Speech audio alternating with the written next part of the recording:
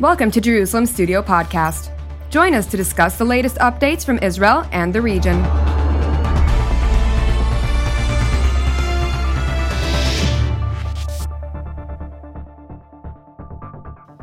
Shalom and welcome to Jerusalem Studio.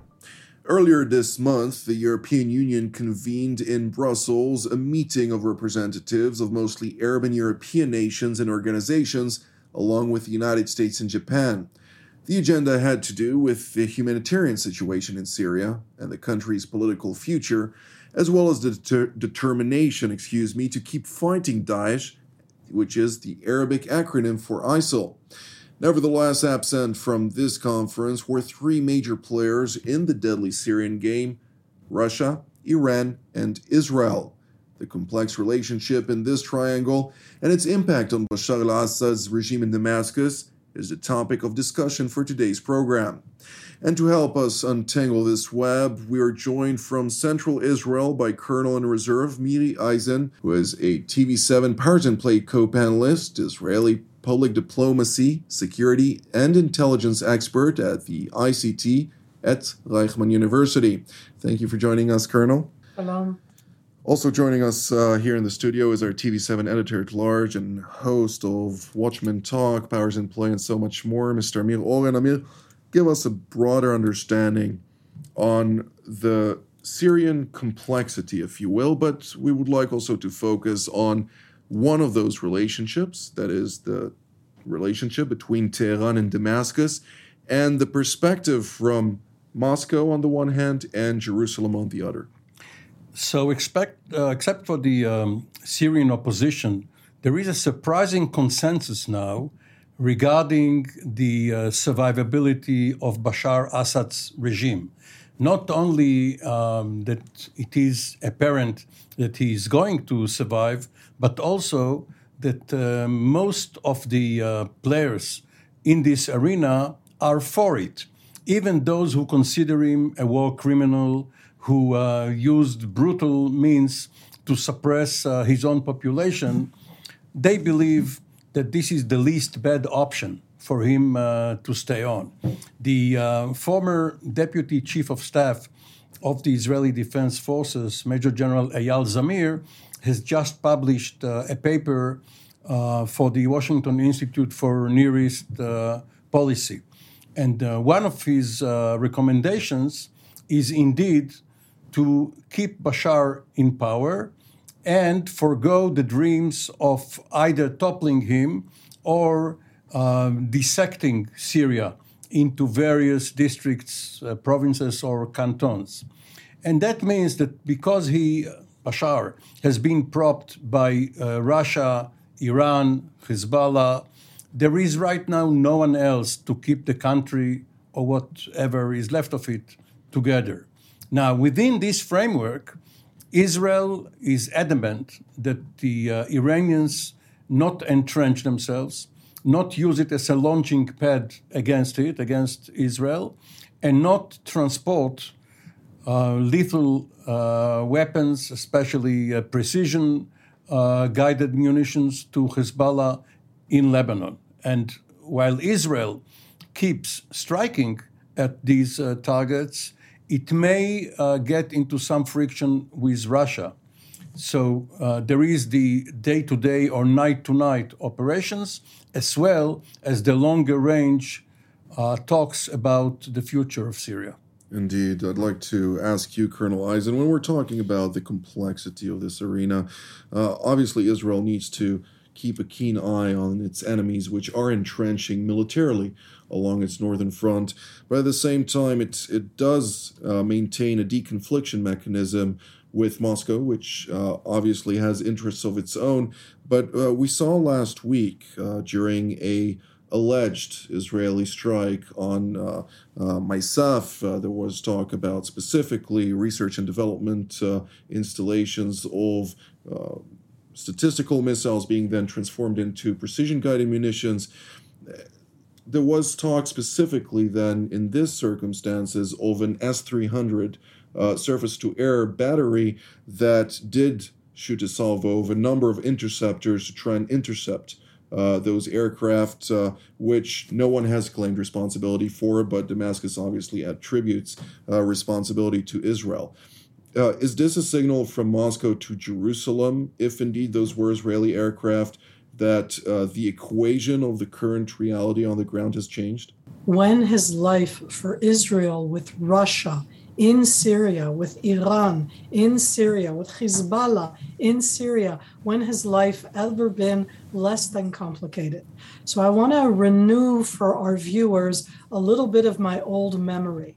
During this last decade of horrific violence inside Syria, of Syrians trying to overthrow Bashar, and pretty much from the beginning, lots of other forces, including the Islamic State, and Al-Qaeda is separate from the Islamic State, and additional jihadi Sunnis against Hezbollah and Iranians, such a, the challenging against the challenging. Russia has always been in the background. That is not something new.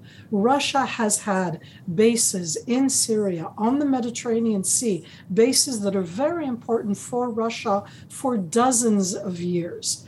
Around 4 years ago, there was an airplane that was a Russian airplane that was downed by Syrian surface air missiles when it was clear cut that the Syrians had knocked down a Russian plane. And then, Jonathan, Russia blamed Israel, even though it was not us and everybody knew it was not us. So when I look at what's happening right now, I'm looking at it as the more complicated of the same. Russia, on the one hand, right now, isolated in the world, Putin taking enormous decisions in a world that is totally against what he's doing in the Ukraine. And Russia, needs Syria under Bashar in its own way more than he ever needed in the past. So if he needs Bashar there, he still doesn't want to confront Israel. I always think that Israeli know-how are alleged different attacks, surface to surface, and Amir, you said night attacks. And again, just a week ago, there were full day attacks, including by tanks, into the Syrian territory against Hezbollah targets, against Iranian targets, and very nearby are Russians. So it's a complex game, and I think that Russia would still like, as Russia, to hold up all the cards to make it difficult for Israel, but they're not yet, I think, at the stage that they're actually going to be trying to confront us openly and stopping our preemptive attacks throughout the Syrian territory against Iran and against Hezbollah. Indeed. Mr. Owen, I'd like also to ask you specifically, there was a trip by Syrian President Bashar al-Assad. This was his second time that since the outbreak of the Syria conflict, he traveled to Tehran to meet with his new counterpart, obviously, new relatively, Ibrahim Raisi, and the supreme leader, Ayatollah Ali Khamenei, during which he voiced confidence not only about cooperation between Syria and Iran diminishing Israeli influence in the region, but also that there is a consistent need for Iran to increase its presence in Syria and to deepen its cooperation with the Damascus regime, something that, of course, comes at the back heels of a partial Russian withdrawal in order to divert troops from the Middle East and elsewhere for its current endeavors in Ukraine. Do you see this current shift, if you will? The sands are shifting all the time in this region, but the shift when we're talking about the posture of the different countries going to impact Israel's ability to contend with the current reality at hand, or is it going to even increase its activity in order to prevent one of its clearest and most vocal red lines, and that is Iran will not entrench militarily along its northern front? The trip from Damascus to Tehran is a relatively short one, but nevertheless, the fact that Assad dared go abroad, leave Syria, displays some sort of confidence that he will have a capital to go back to, that there will not be a coup while he is away, that he can still rely on a small cabal of confidants. And as for the substance of his talks, yes, there is a lot of mutual interests between the current leaderships of Iran and Syria. The Iranians also want a hand at the reconstruction of Syria once the civil war is over. They want to make some money. But the Russians do too. And what is most important for the Russians are those bases which Miri just mentioned, on the Mediterranean, the naval base at Latakia and Tartus, and the air base at Khameimim, which is quite close to the naval bases. And if you look at what the Russians are doing in the Ukraine, the emphasis they put on the Black Sea, on the eastern part and southernmost part of the Ukraine, it all ties in with their maritime doctrine of going south from or through the Black Sea, through the straits, which are controlled by Turkey, and then to the Mediterranean, where their only base is a Syrian one, which is why they will not give it up. And it is less important for them how many boots on the ground they have there. And yes, it's true. They took out perhaps not their own regular soldiers, but the so-called Wagner Group mercenaries, which they had there. There is a point where Russian and Iranian interests do not converge, but can be in a collision course. And Israel could perhaps maneuver so that Russia is more allied with it than with Iran. Colonel Eisen, how do you take that? I'm looking right now and remembering, Jonathan, you started by talking about the EU meeting in Japan and about the humanitarian crisis that's in Syria and has been for the last decade. And the world is so focused right now on the Ukraine and the humanitarian crisis of what's happened over the last few months, Russia against Ukraine. But for a moment, I want to zoom out. Neither Russia nor Iran, as far as I understand, have the economic capabilities to invest and rebuild Syria. Syria is a destroyed country. And if you do not rebuild Syria, all of the challenges and the woes, not just Hezbollah and Shiite troops under Iran and additional jihadi factions, but just the locals will yet again bring about that destabilizing aspect, which is not good, not for Russia, not for Bashar, and in its own way, not for Israel. So who will come and invest and help rebuild that Syria that's so destroyed? And I'd like to add in that the EU, I don't think they're going to do so now just because of Ukraine. Japan, perhaps, but the one country that none of us like to talk about right now, China, would have the capabilities and the economic know-how, because it's very much the need to rebuild a country of 20 million people, that their infrastructure, it's a modern country that still has enormous challenges of no electricity, no plumbing, no running water. Yes, inside the city of Damascus, but Syria is a very large country. And so I'm wondering at the end, who's going to be the outer force? Because Syria cannot do this on its own. And I don't think that Russia and Iran can do so. Indeed, of course, a memorandum of understanding was signed between Beijing and Damascus just this past year, and there is talk about, of course, the Road and Belt Initiative and much more than that. But we're having another colleague join the discussion today, Colonel in Reserve Dr. Hanan Wehbi, who is a senior fellow at ICT at Reichman University as well, and a lecturer at Haifa University.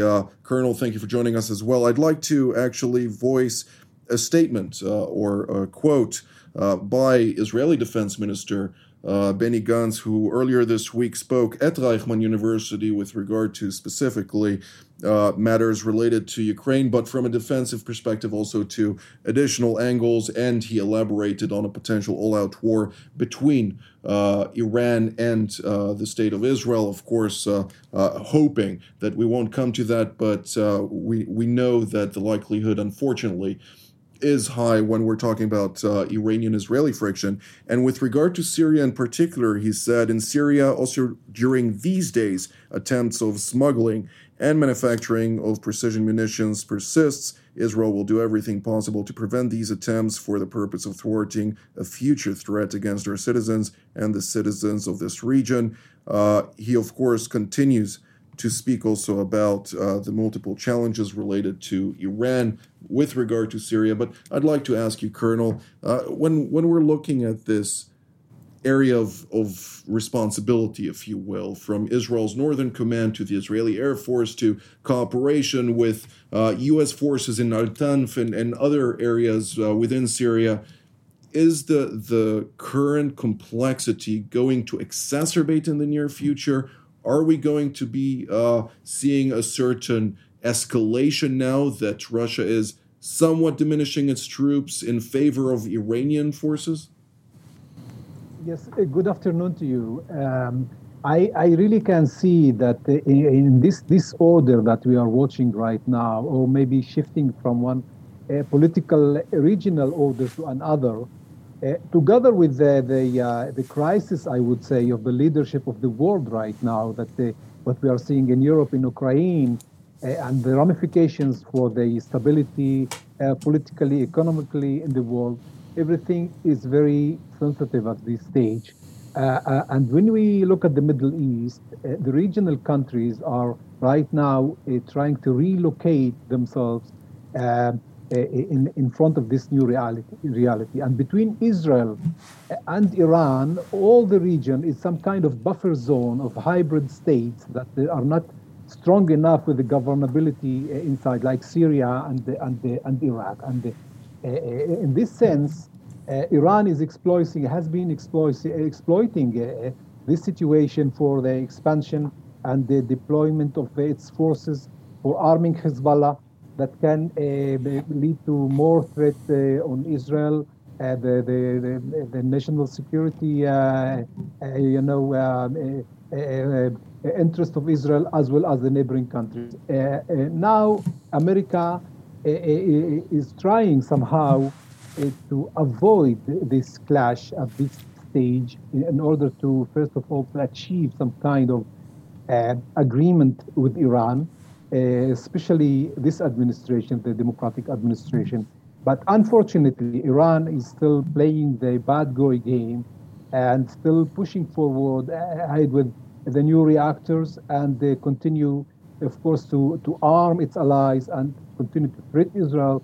And we could see lately, and this is very unique, that the Lebanese voices in the election yesterday are closer to the statements of the Israeli state. They both, as well as other neighboring Arab countries, they do not want Iran to stay because they do understand that stability of the region and hope for the whole nations here should be without Iran and without this strategy of Iran. Now, not to forget, however, we're speaking about the elections that took place on Monday. The diminishing power of Hezbollah in parliament was significant that it lost its majority, but not significant enough that it lost all of its power, because it only lost 10 seats from 71 to 61, if I'm not mistaken, which indicates, of course, that Iran still maintains its political power, quote unquote, or public support within the Shiite communities. And at the same time, we see also other angles that, of course, have to do with corruption and have been fueled within the Arab sector, of course, not only in Lebanon, but elsewhere. elections are not always very, very monitored in a way that they should be. But I'd like to bring you into this point of discussion, Mr. Oren. When we're talking about Syria, of course, U.S. intelligence defined Iraq as the battleground between Iran and the United States, but at the same time, Israel regards Syria more so than any other place, including Iraq, which is somewhat more at a distance, even though all areas that pose a threat to the Jewish state will be areas that the Israeli defense establishment will contend with. Nonetheless, we do understand also the humanitarian implications to such a reality, something that also Colonel Eisen just mentioned earlier. To what degree is Israel able to assist from a humanitarian perspective the Syrians who are not part and uninvolved in this whole campaign, either by the Assad regime or the regime in Tehran? Israel has already, for almost a decade, tried to help those Syrians who came to the border asking for help. Israel cannot offer them help which will get them in trouble, because they will be depicted by the regime as collaborators. But it can and does give them help once they ask for it. Now, by saying that Israel will now prefer Bashar Assad staying in power, Israel has lost some of its ambiguity. And it was a positive, it was an asset for it to be ambiguous, because that helped her threaten Assad, that if he doesn't control or limit Iranian aggression against Israel from his territory, Israel will try to topple him. Now it is obvious that Israel will not act against its own best interest by doing so. However, even at the time when Syrian President Bashar al-Assad met with the foreign minister of the UAE, as well as the leader himself, and received certain rapprochement towards the Arab League, which Israel has certain relations with? Yes, but it's multifaceted, of course. Security first. If Israel is attacked by Iran and Assad is willing to accept that, Israel could act against him, but of course it cannot do it as long as the Russians are mentoring him. However, it's very noteworthy that earlier this week, the new commanding general of CENTCOM, the Central Command, General Michael Eric Kurilla, who just took office a few weeks ago, already has visited Israel and was given a royal treatment almost as if he was a member of the Israeli General Staff. He was not only taking part in serious discussions with the heads of Israeli military intelligence, operations, and planning, but he also watched from the nerve center of the IDF an exercise named Chariots of Fire, in which Israeli doctrine and operational planning were put to the test, which means that an American general was given an exclusive peek into Israeli operational planning. This is unheard of, that a foreign, even a friendly senior officer is given that much inside information.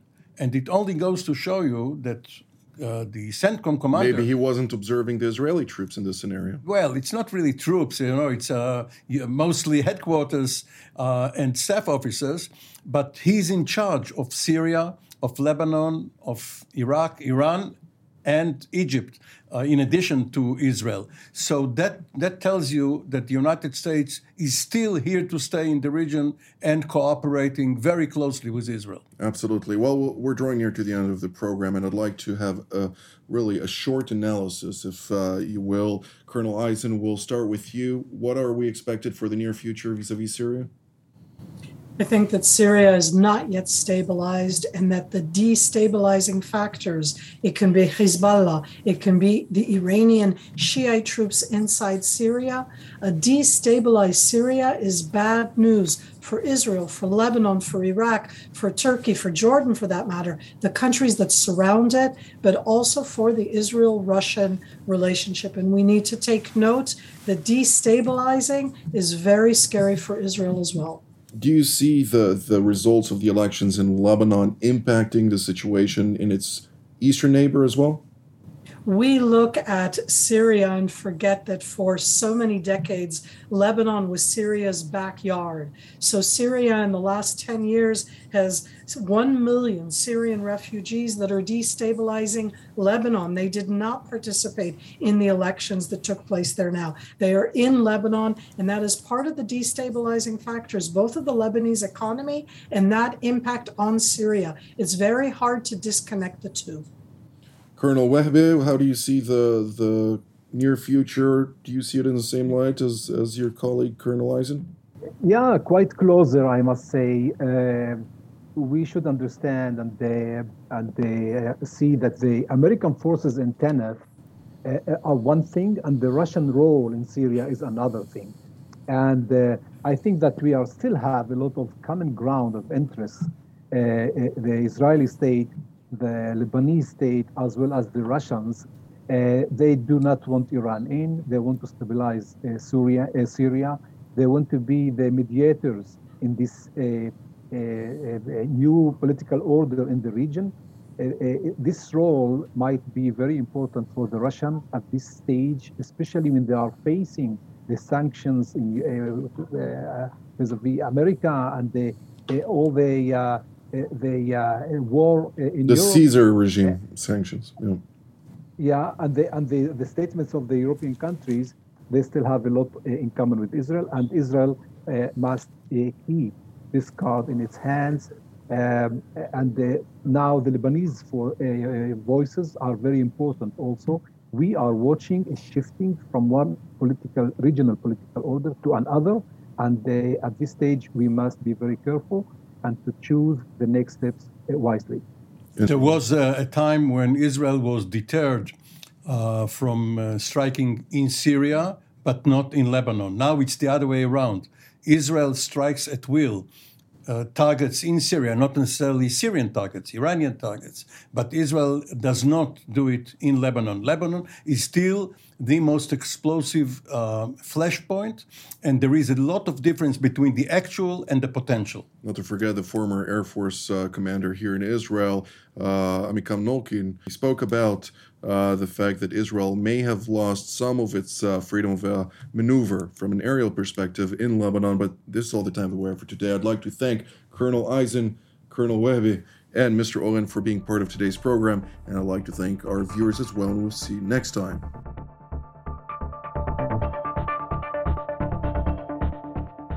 Thank you for joining us in another Jerusalem Studio podcast. For more content on Israel and its region, we invite you to visit our website at tv7israelnews.com and follow us on social media.